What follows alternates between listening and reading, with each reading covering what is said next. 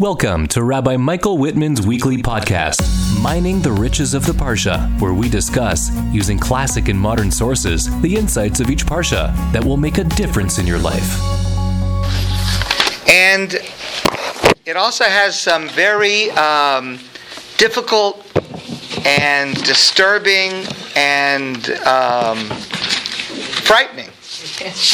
And I decided to go dark.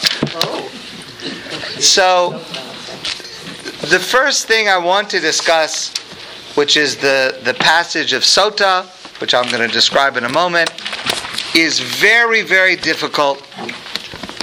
It's very disturbing. I do not claim to understand it. I have some things to say that I hope will explain some of it or part of it, but even after I finish, there will be difficulties that I'm not able to explain. So I'm not going to be able to explain it completely or satisfactorily, but hopefully I'll be able to explain a little bit of it to make it a little bit less horrible than it otherwise would be. But it is horrible. I just have to get you ready for it. So the first thing I want to say is our belief, traditional belief, is that the Torah is given in two parts. There's the written law, that's the 5 books of Moses, the Chumash, which we're studying, and then there's the oral law, and the oral law is what God said to Moshe at Mount Sinai, explaining the written text. So God said, Moshe, write down these words, and now Moshe, I'm going to explain to you what it means. Later, with time, that oral law is written down in what we have as the Talmud. Now, when it comes to interpretation, biblical commentary, everyone is entitled to their opinion. The binding of Isaac, Akedas Yitzchak, what does it mean? What is the lesson we're supposed to learn from it? What's the symbolism? You can have your opinion, I have my opinion. There are rabbis from every generation going back to Sinai that have had their opinion, and everyone's entitled to their opinion. Many times we're here in class, and whatever the subject was, I don't even remember, whatever it was, I can give my opinion. I'm entitled to my opinion. It could be the rabbis in the Talmud said something different, but I'm entitled to my own opinion. Maybe it's right, maybe it's wrong. But that only is true in the area of commentary. But when it comes to law, when it comes to halacha, Jewish law, then I'm not entitled. Meaning, if the oral law, if the Talmud says this is what the passage means, then that explanation is authoritative. And many times, the Torah will say something in the written text, and the oral law will explain it in a way that is very different than it appears in the written text. Of course, then you have to ask the question, well, why would God say to write it this way, but I'm really explaining to you it means something that you would not have thought it meant? Okay, that's always a good question. We can come back to that. But that is the fact. So, the section that we're going to talk about is a section of halacha, of law. And in this passage in particular, the Talmudic explanation of this passage has it come out very different than if you just read the biblical verses by themselves. So it's very important here especially to hear what the Talmud has to say about this. Oh, I need a chumash. Okay. So let's start, please, on page 752. You want to... Page 752 at the bottom of the page, the last line. Vayidaber Hashem al Moshe Lemar. Hashem says to Moshe, Daber al b'nei Yisrael, speak to the Jewish people, top of page 754, and tell them, Ish kisiste ishto, umal abamal, a man whose wife, a husband, whose wife has gone astray and committed a sin of unfaithfulness against him,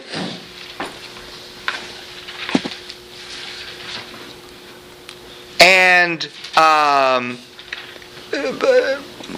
Pasuk 13, V'shachav ish osa, and it's possible that she may have had relations with another man that she's not married to, hidden from her husband. The aid ein ba, and there are no witnesses, and the husband becomes angry and jealous, then the husband can bring his wife to the Beis Hamikdash, to the Holy Temple in Jerusalem, or the Mishkan, the sanctuary that traveled with them, but later it was the Beis Hamikdash in Yerushalayim. And then there was a procedure that would take place. And basically, just to give the short version of it, the woman comes before the Kohen, and there's an offering that is brought, and then the Kohen requires this woman to take an oath that she was not unfaithful, that she did not do what her husband accused her of doing, and the Kohen requires her to drink a certain drink, like a potion, a liquid, and if she was lying and what she said was untrue, and she in fact was unfaithful, then the water that she drank will be poisonous and will cause her to be cursed and to pass away. So it's a horrible, dreadful thing. It's just...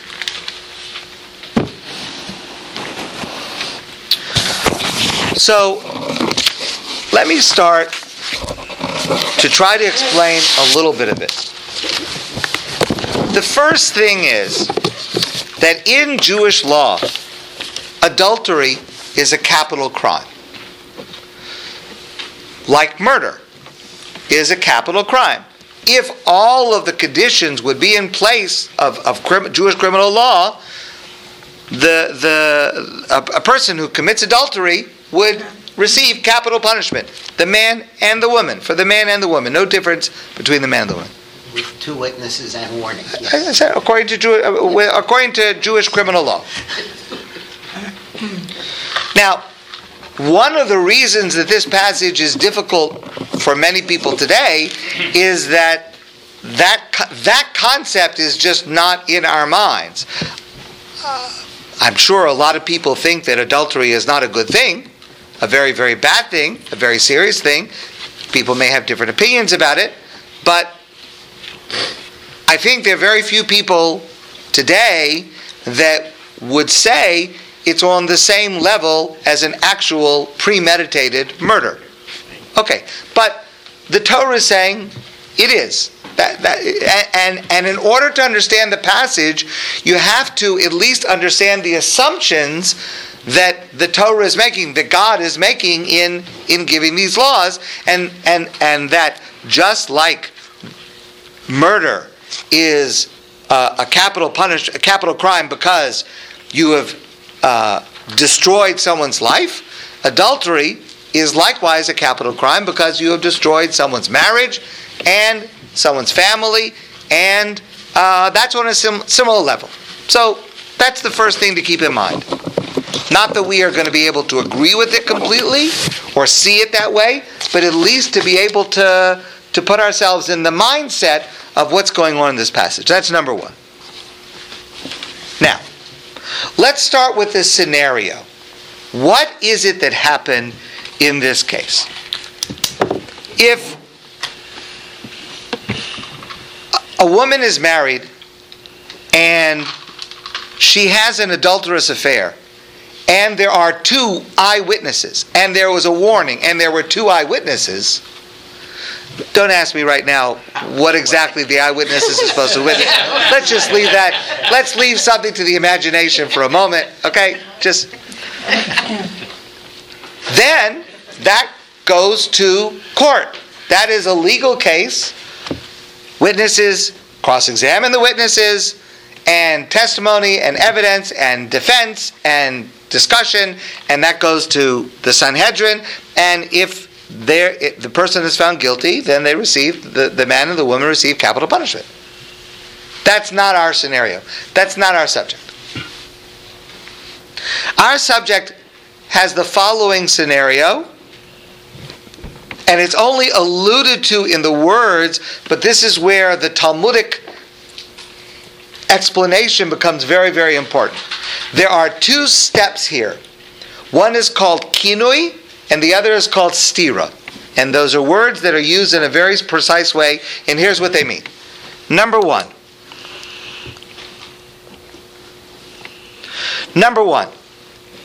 a husband becomes suspicious and jealous of his wife, suspicious that she is having an affair with so-and-so, Plony, remember Plony? With so-and-so, John Doe. Oh, yeah. And he says to her, I am suspicious of you, and you had better not be hanging around with Plony Almoni, with that person. So he's not just expressing anger or jealousy, he's expressing a specific suspicion about a specific person. That's step number one. Then, step number 2 is that this woman is then seen by 2 eyewitnesses, not necessarily having an actual intimate relationship, but going into a private place. Going into a hotel room, closing the door, going into a place, closing the door, and who knows what's going on behind the door. Now, if either of those things did not happen, then this passage does not apply. You have a husband who just gets in his mind one day, I'm suspicious of you. He is not allowed, and there is no recourse for him to require her to do anything, or to answer, or to do anything. Go to therapy, do whatever you're going to do. But that scenario doesn't work. Even if he is suspicious of her doing something wrong with a specific person, there too nothing happens until the next step, which is there are 2 eyewitnesses. This is objective, independently verified, that she has gone into a private place with this man. Now, let's stop right here. Let's stop right here. Is this what is known as kinui? That's kinui is the first one. Right. Is Right. the accusation. Sure. Stira is when she goes into a private place. What's the word? Stira. Sarah. Satira. Okay. Now, according to Jewish law, and again I realize this too is something that may seem out of date. However, I would have said it was out of date until this year. All of a sudden, it's back in fashion. I'll explain what I mean. The Torah says, this is a Torah law. According to Torah law, a man and a woman who are not married to each other are not allowed to be alone in a place where something immoral could happen, meaning there's no one else there, and meaning the door is locked. Even if nothing happens, it can be completely innocent, nothing happens. That is a prohibition called yichud. Yichud means being alone. The prohibition of yichud applies to any man and woman who are not married to each other. There's an exception, a father and daughter, a mother and a son. There are exceptions, that's permitted.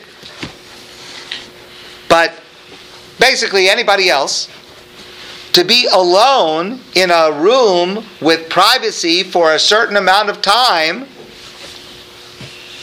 where something immoral could happen, that by itself is an Isur D'Oraisa, a biblical prohibition. So, for a woman or a man, for a person to go to somebody's hotel room and go inside and close the door, that is a biblical prohibition. Now, one of the things that we've seen in the last, in the last 6 or 8 months, is that makes a whole lot of sense. Because if you don't want something bad to happen, don't go into a hotel room and close the door. Or an office and lock the door. Personally, I have a practice. I'm very, very careful about this. Number one, my office, the entire side of it is windows that face the street, which means that anyone who comes to speak to me is visible from outside. Number two, the doors to my office, at least one of them, is always unlocked. And almost always that I meet with someone of the other gender, a woman, either someone else is in the building and the door is unlocked and could come in at any time, or we're sitting in front of the window so that we are clearly visible to anyone that passes by, or something like that. And if for some reason there would be a reason for me to go to someone's house, or for someone to come to my house and there's no one else there, the front door stays ajar, open, wide open, ajar. That's my standard. That's what I do. That's what is required according to Jewish law. So, just by the way, I know many of us have, thank God, a lot of weddings coming up. So, there's a part of a traditional Jewish wedding ceremony called Yichud, which means after the chuppah, the chassan and kala, bride and groom, they go into a room in private for about 10 minutes. And there are witnesses outside the door that make sure no one goes in, no one comes out. What's happening there? Nothing. Chas v'shalom. Get your mind out of the gutter.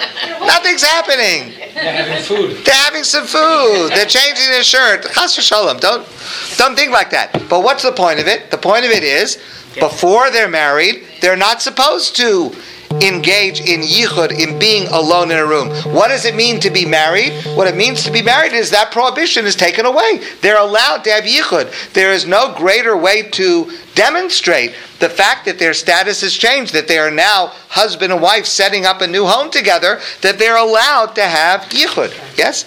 So being in a car, that's okay. Okay, so I'm asking there are a lot of details. It depends what kind of a car, where it's driving. In a car, in the city is okay. On the highway, in the daytime is okay. At night, it's not okay. So there are a lot of details to it, and we can cover that another time. But I just want you to understand the idea. The point that I'm getting to is the only way this horrible scenario comes about, it's very limited. Both of these steps have to have happened, and this woman, and horrible things are going to happen to her. But let's start here. She did something wrong. She did something that is a violation of one of the Torah's laws. It's not just a crazy husband, but an objective violation of the Torah's laws that causes this jealousy and this situation to occur. Okay, that's setting the stage. So she goes to the Beis Hamikdash, to the Kohen, And she's required to take this oath that I mentioned to you. I'm going to come back to it in a minute. She's required to drink this water. I'm going to come back to that in a minute. And then, whichever way it is, the truth will be made public. Because what happens to her is public. If in fact she's lying, what happens to her is public. Everyone sees that she was lying and she was unfaithful. And if in fact she was telling the truth and her husband was wrong, then it's likewise visible to everyone. Everyone knows. It's a public, known outcome. Okay. Now there are a few details that are not within the text of the Torah, but they are within the Talmud, and they are crucial to understanding this scenario.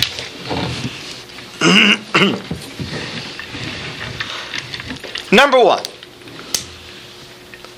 if her husband accuses her, she can admit, yes, I did it. I admit. And if her husband wants to be divorced from her, he is allowed to file for divorce, and nothing else happens. So nothing has to be public. You don't have to go to the Beis Hamikdash. Don't have to drink anything. He can file for divorce anytime, regardless of whether she was unfaithful. Right, but I'm saying, what the point I'm making is, Nothing happens to her. nothing happens to her. Nothing public happens to her.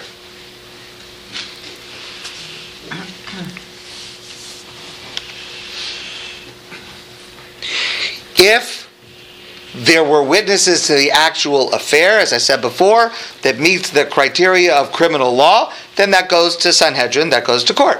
Okay. If he says to her, I don't want you to go to the Beis Hamikdash, she's not required to go. Meaning, there's no requirement that this goes to the next stage, which involves this public exposure. He could say, I do believe you, or I don't believe you, I want to stay married, whatever, but let's just keep it between ourselves. He has the right to do that. And if she refuses, she doesn't have to go. There's no forcing here. It doesn't appear like that from the words themselves, from the text. But that's why it's important to understand. And again, I'm not giving you my interpretation, my opinion. This is the authoritative explanation of what the passage means. If she doesn't want to go, she says, I don't want to go. Why would she ever want to go? Hold that question for a minute. We'll come to that. I don't want to go. Then whatever happens, happens. Maybe the husband forgives her. Maybe he wants to stay married. Maybe he doesn't want to stay married. But she could simply say, I don't want to go.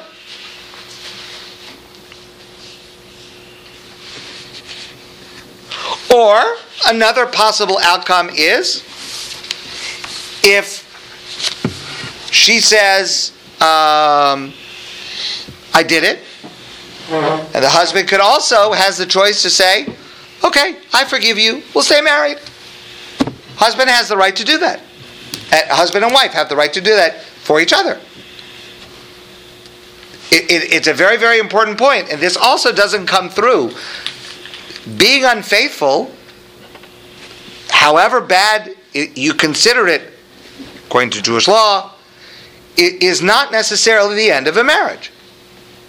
It is possible to heal from that and to go on to have a very happy marriage. So it is not the end of the marriage. It does not need to be the end of the marriage. So nothing is being forced on anybody. Now, okay, if that's true, then now let's try to understand what's happening within the passage. So,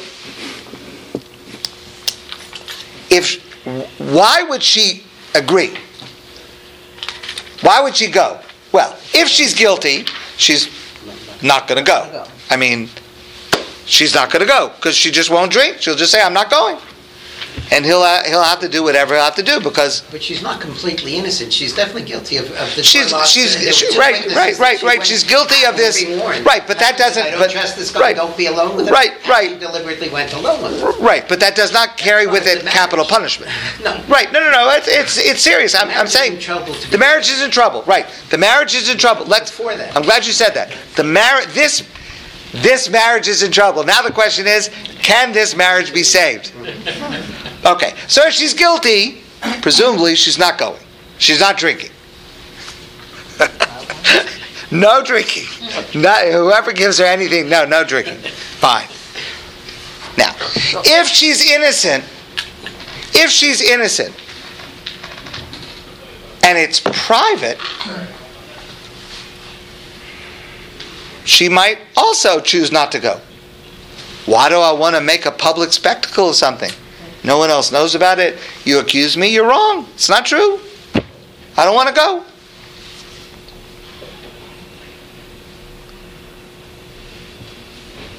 The only logical reason she would go is if she has been accused, she did something wrong that lends some suspicion, but in fact she's innocent, and now it's public.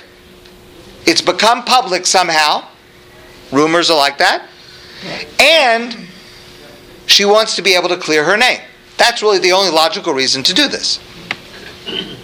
Also to convince her husband that his fear is. Yeah, not only right, but it's not only going to convince her husband, it's also going to convince anyone else who heard about it because it's going to be a public, visible thing. Now, so she comes and she's required to take an oath. Now, let's talk about the oath. This is very, very important. Number one, the oath only covers the time that she was married to this husband. Meaning, a husband does not have a right to ask questions about what his wife did before they were married, just like a wife does not have the right to ask questions about what her husband did before they were married. You have the right to ask. You have the right to decide not to marry someone if you don't like what they did. But there's no legal right. Meaning, I'm not entitled from a legal point of view to ask a question about what happened before we were married. The only thing that concerns me is while we're married. So the first issue is that this oath only covers the time from the time that they were married. That's number one. Number two, the procedure only harms her if she is guilty and he is innocent. If he is also guilty, then nothing happens to her. So there is no way for a husband to be hypocritical about accusing his wife of something that he himself is actually doing himself. This is not going to achieve that purpose. Husbands are often hypocritical. And we're allowed multiple wives at the time, so it's how you define. I said I'm not able to explain the whole thing. I'm just explaining little pieces. It's just little stickler, little pieces I'm explaining. So the converse is not true. If the wife can't accuse the husband. There is no ceremony in reverse. I don't understand that. I don't understand it. I'm not able to explain that part of it. There is still a part of it that is horribly unequal. I'm just trying to, in very minor ways, minimize the inequality, but it's still there.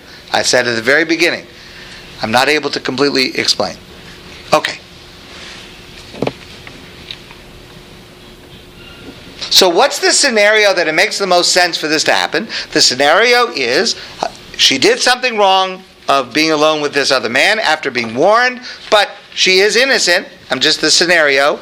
And somehow people are talking, or the husband is not accepting, and it's become public, and she wants a way to publicly prove her innocence. Here's the question. Why not go to court? Innocence is a legal category. You want to prove that you're innocent, you want to prove that you did not commit a crime, you're being accused of committing a crime, you go to court, you go to the Sanhedrin. And I don't know how, they'll, whatever they'll, but my question is, why is this subject located in the Beis Hamikdash with a Kohen and not in a Sanhedrin with judges? Right.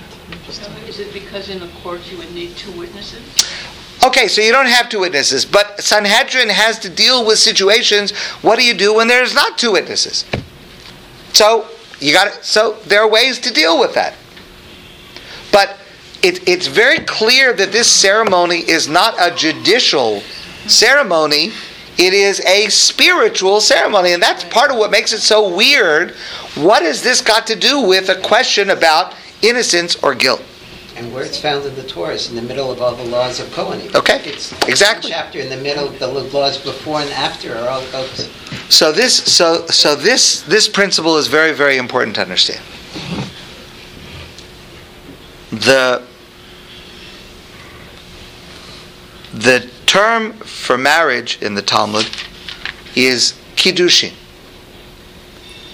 Kiddushin is the same word as kedusha, holiness, sanctification.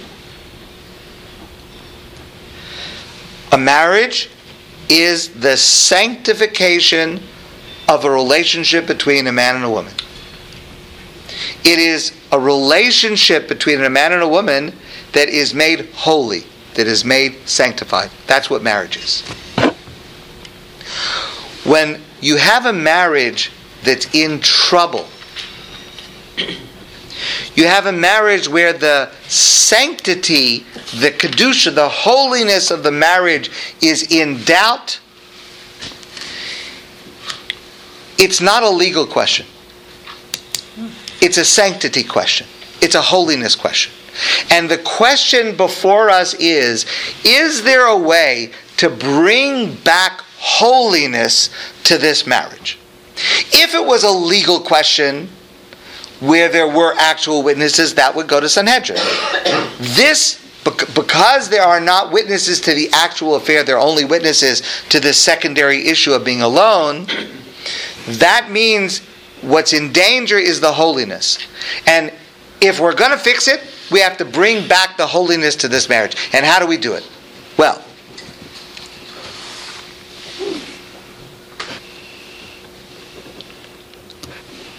there's only one way. And that is, if there would be a miracle that comes from God that attests that this marriage is still holy. There's no other way. There are no witnesses. There's no way to prove it. The only possibility is for a miracle. So God ordains these laws to provide a ceremony that creates the opportunity, assuming she's innocent, of a miracle which will be public and visible, that will show God Himself is attesting that this woman is innocent. Miracle only occurs if she's guilty, though. It's a normal. No, it's a miracle in both. Well, it's a miracle in both ways. Because water and nothing happens to her. It's not a miracle. If she dies, that's the miracle. No, it's a miracle in both ways. Because this water has the power to kill her if she is guilty, then the fact that she is innocent, it's not. This is not like the Salem witch trials where they would throw someone in the water and if you drown that means you're guilty. The point is that there is actually God here who is determining what the outcome is going to be. So it's a miracle in either direction. One is things follow their natural path and the other is things do not. But it's decided by God. Now, there's a phrase. It's a phrase in Greek literature. Deus ex machina. Does anyone know that phrase? Deus ex machina. So Deus ex machina is a great phrase.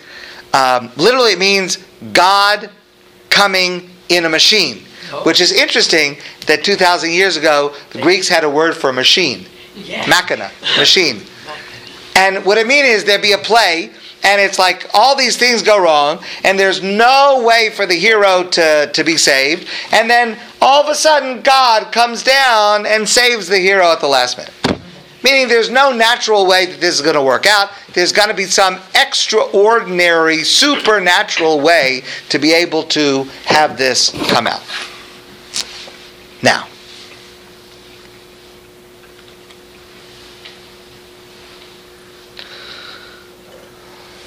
okay, so what the story is really about, which is very, very different than if you read it, or if you read what I would call more superficial commentaries about it, what it really is about is you have a woman who's been accused of something, and people are gossiping about her, and she is suffering because people are gossiping about her. God, in His mercy, creates this scenario for her to be able to prove her innocence and return her to this state of holiness and purity. Yes? Isn't that the other reason why it's brought to the Kohen, who deals with tsaras, which is the punishment for their lashon hara? Yes. It's connected to that. Yes, very good. It's connected to that. I'm going to come to that in one moment. Sorry. No. It's good. It's good. It's connected to that subject.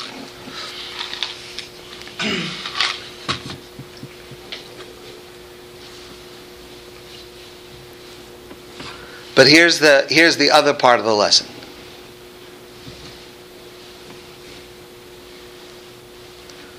Without that miracle, there's no other way. That is what this is also about, and this is exactly what you just said. This is about the danger that gossip causes. Because once it's out there, there's no way to undo it. It's impossible. Unless you've got God willing to do this miracle. But once you don't have that anymore. So, what are we supposed to get from this? Number one, we're supposed to get how serious it is. Unfaithfulness, how serious that is. Number two, we're supposed to get not the way it looks from just the passage itself, but that this is really a way that God is allowing for her to be able to clear herself under these uncertain circumstances. We also are supposed to learn from this the nature of marriage, that it has to be holy, and if its holiness is in doubt, there's got to be a way to bring that back.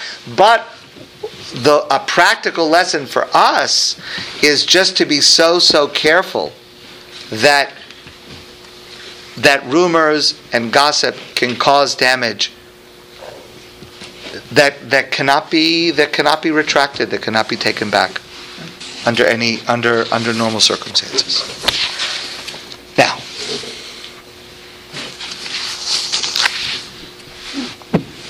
so I want to show you one further point. Please look at Pasuk at page 756.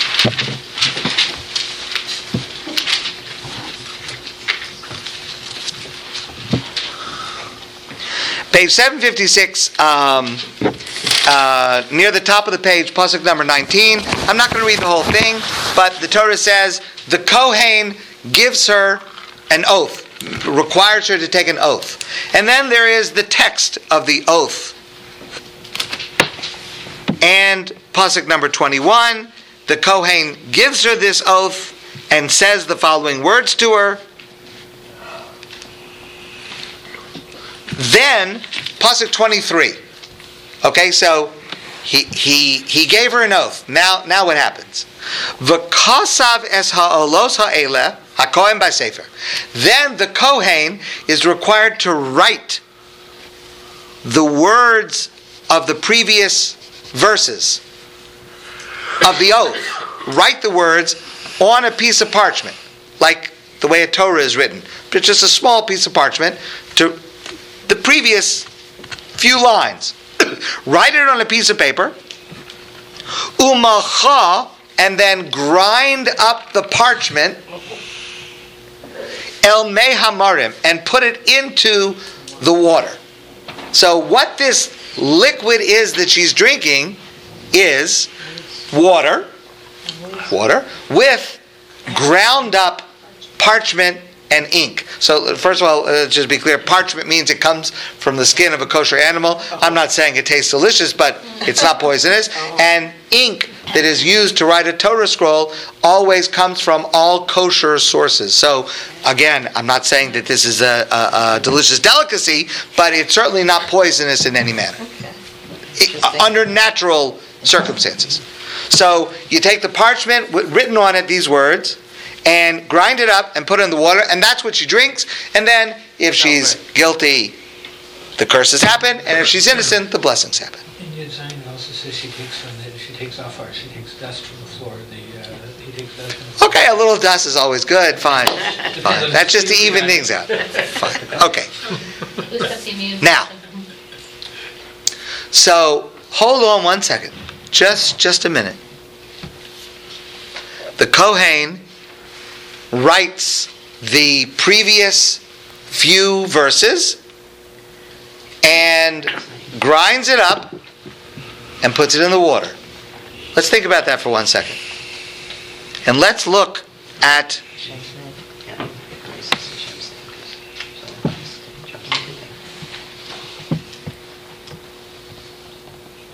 Pasuk 21.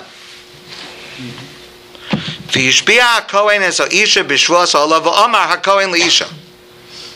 here are the words of the curse. It starts right here. Yitain Hashem osok la'Allah ulishvua b'soch amech. God should place this as an oath and a promise with among your people that God will cause, if you're guilty, that your body will disintegrate and the curses will happen. Wait a second, it's God's name. We have a pretty important principle. You don't erase God's name. You don't grind up God's name. You don't destroy God's name. If we have a Torah scroll and it gets old, we bury it. We don't even put it in the garbage. If we have God's name is the holiest thing that we have, and it's written exactly, it's written out God's name. To erase God's name is a terrible, terrible sin.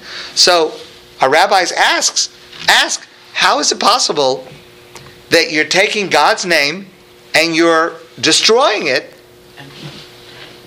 for this woman to drink?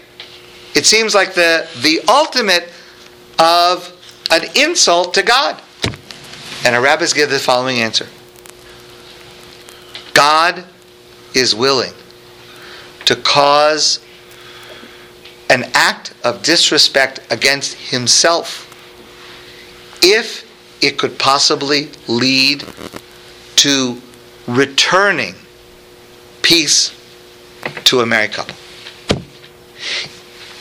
If this ceremony might somehow possibly lead to shalom bayis, to returning harmony between husband and wife, God says, you can take my name, you can burn it up, you can destroy it, you can grind it up. It's disrespectful under other circumstances. It's a sin, terrible sin under other circumstances. You're going to possibly create peace between husband and wife? It's worth it. I'll forego respect due to me. What a powerful lesson. 2 lessons. Number 1, that is the goal of this ceremony. And again, I'm being very open. It doesn't come through when you just read the verses. And it still has lots of problems and lots of inequity in it. But the goal of it is to try to be able to bring back shalom bayis, peace within the home, within a married couple, if it is at all possible. And number 2, that God is willing to sacrifice, so to speak, his own honor. How much more so should any human being be willing to sacrifice their honor or their expense or whatever it would be if it could possibly lead to peace between a husband and wife? It's very difficult. It's still difficult. There are parts of it that I do not understand. But there are parts of it that we can understand and that have tremendous and practical lessons in our lives. Okay. Let me go on to the next piece.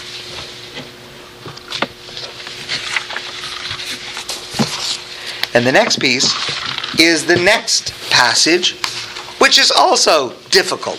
I won't say horrible or frightening or terrible, but it's weird. It's weird. And this starts on page 758.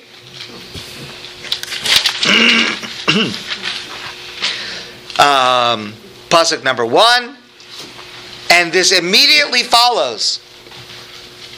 We just finished with the Sotah, and now we go to the next subject, which is called Nazir.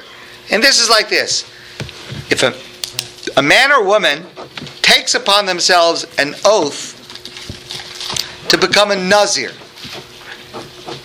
The word Nazir is related to the Hebrew word Yazir, which means to separate, to move away from.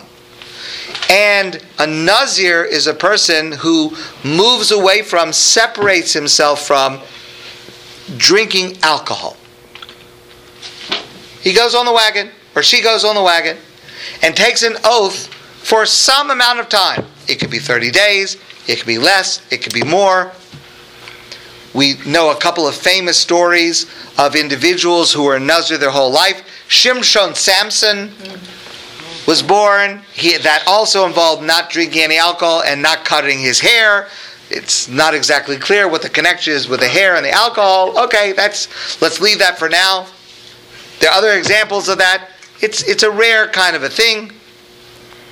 But a person makes an oath, and then there's all this discussion of, at the end of the term, they have to bring certain sacrifices. What happens if they fell off the wagon and they interrupted it? They have to start over again. So that's what the Torah describes. Okay, it's kind of a strange thing. A person takes an oath, they're not going to drink alcohol. It's kind of a strange thing.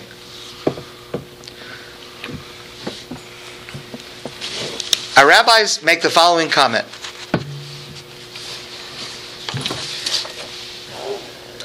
And they say, why is it that this passage of Nazir immediately follows the passage of Sotah? Doesn't appear to be connected in any way whatsoever. And the rabbis give the following reason. If a person was in the crowd of a Sotah, in other words, a Sotah happened. A woman went to the Beis HaMikdash and drank the water. And remember, it happens in public. And a woman and a person, man or woman, was there and saw this happening. So I'm a bystander. I'm in the audience. And I see this drama playing out of this couple, and the marriage is in trouble, and whatever the result is, it doesn't matter what the result is. Our rabbis say, if a person saw that, it would be the right thing for a person seeing that to say, you know what, I better check my own life. I better check and make sure I'm on the right track. And you know, alcohol leads to lots of problems. I better stay away from alcohol completely for some amount of time, just to make sure that I don't come to do something, maybe this or maybe something else, that could lead me astray. I have a question. Yes? What's the difference between an oath and a resolution? Like a New Year's resolution? No real difference. No real difference. So,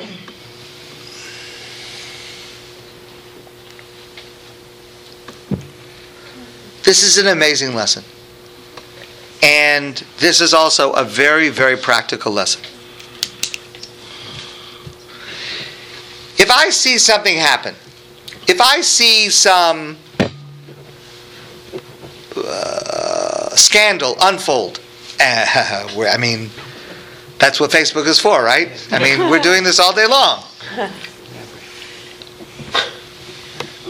there are two kinds of reactions that I might have. One is to say, that's so horrible, it's so disgusting. I would never do something like that. That person is a disgusting person. I'm so much higher, holier, better, more moral than that person. I have the ability to look down upon that person. That's a big mistake. Because here's the secret. It's a fact of human nature. Everyone is capable of doing everything. Everything. Everyone is capable of making any mistake. And that is a truth. And if you ever think that it's not true, it's still true. And what our rabbis are teaching us is, if I see something happening, the right response is not to say, oh, that's so ridiculous, that's so horrible, I would never. The right thing is to say, I need to introspect. What steps can I take to ensure that I will not do that or even anything similar to that? It is the right thing for my reaction to be, I could do it. What steps can I take to make sure that I don't do it?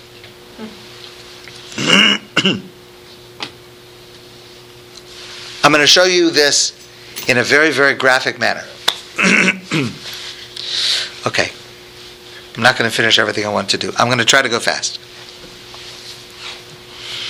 Please turn to page 636. Page 636 is the beginning of the parsha of Achrei Mos, and it describes how Aharon and the other Kohanim are supposed to go into the Holy of Holies, the Kodesh HaKadoshim. You know, the Holy of Holies in the Beis HaMikdash, in the Holy Temple. No one went in all year round. Only on Yom Kippur did the Kohen Gadol, the high priest himself, went in to offer certain offerings in order to achieve forgiveness for the Jewish people. This is the Torah reading for Yom Kippur morning. Very appropriate. Yom Kippur is the holiest day of the year. We have the custom to fast in order to be like angels. Many people have the custom to wear white garments to be like angels. We're not even human beings on Yom Kippur. We're so holy. And we're asking Hashem for forgiveness. And we're removing ourselves from food and drink and sleep, and we're just in the synagogue, we're praying, asking for forgiveness. It's the holiest, most transcendent day.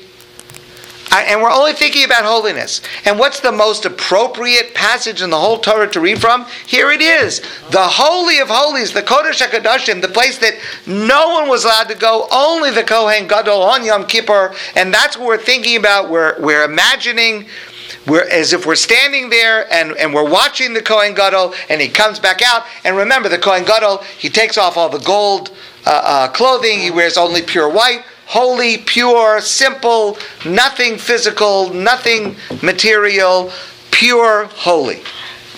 And you know, as Yom Kippur goes on, and the midday, and then the afternoon, and the evening, and the crescendo, the dramatic conclusion is Ne'ilah, and we say out loud, Hashem Hu Hakim, it's as if we're seeing God face to face. God is Lord 7 times. Shema Yisrael at the end, we blow the shofar, the highest spiritual moment of the whole year.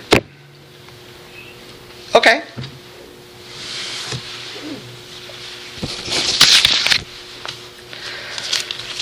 Please turn to page 648.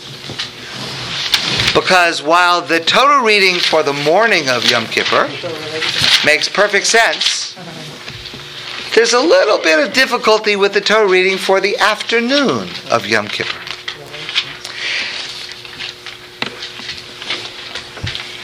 I could get fired just for reading this out loud. I mean, much less speaking about this. But this is Yom Kippur. This is the afternoon. This is more holy than the Holy of Holies in the morning, because we're closer to Ne'ilah, So what message do I need to hear from God at Mincha on the afternoon of Yom Kippur? God says to Moshe, tell the Jewish people and say, next page, 650.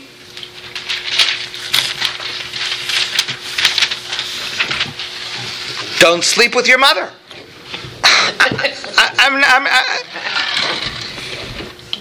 Don't sleep with your stepmother. Don't sleep with your sister. Don't sleep with your granddaughter. A grandmother shouldn't sleep with her grandson.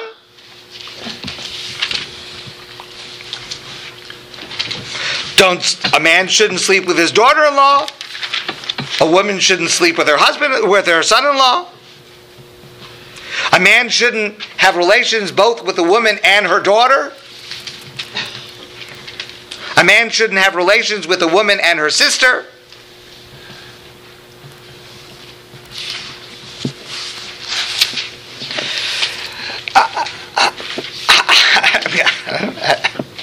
I'm sorry. I mean, a woman is not allowed to have relations with an animal. I mean, it's here, Pasuk Chav Gimel, number 23. I'm asking you. It's Yom Kippur. It's Yom Kippur. Is this the message I have to come to shul on Yom Kippur, on the holiest day, and God's got to tell me, don't sleep with animals? That's the relevant. It takes away your appetite. Yes. I think those laws came because it's happening. Yes, I understand it happens. I understand why it's in the Torah. Yeah. No. I understand why it's in the Torah. Yes. But on Yom Kippur, we choose what to read. We choose the Torah reading. This is what we're choosing. So I'll tell you why we're choosing it. We're choosing it because here's the lesson of Yom Kippur. You think you're so holy. You think that because you're fasting a little bit, because you're in shul for a few hours, that means you're not going to do anything wrong? That this is so removed? No. Let's stick with the basics. Don't sleep with your mother. Let's start there, okay? Don't sleep with your sister. Don't show me how you think how holy you are, because every single person has the potential to do every one of these mistakes. Every single person. And that's why, I'm going to finish in a minute. And that's why this person who saw something horrible, and what he could have done, maybe other people in that crowd probably said, oh, look how silly and stupid and immoral those crazy people are. I don't have to worry about that. But there's one person in the crowd that says, you know what? What steps can I take to move myself even further back from the edge of making a mistake? I'm gonna go without alcohol for a while. I'm gonna take a step. I'm gonna do something. And that's the reason that this person is called a Nazir. So I told you, what does Nazir mean? Nazir means lahazir, to move away from, to separate from. But Nazir means something else. Nazir means a crown. A crown. Says Rabbeinu Bechaye, one of the medieval commentators, the word Nazir is used for this man, ki nezer elakav al rosho, because God's crown is resting on his head. Because he realizes he could make the same mistake, and therefore he's going to take steps to ensure that it doesn't happen. And that's a tremendously powerful lesson. And I'll just share this and I'll finish.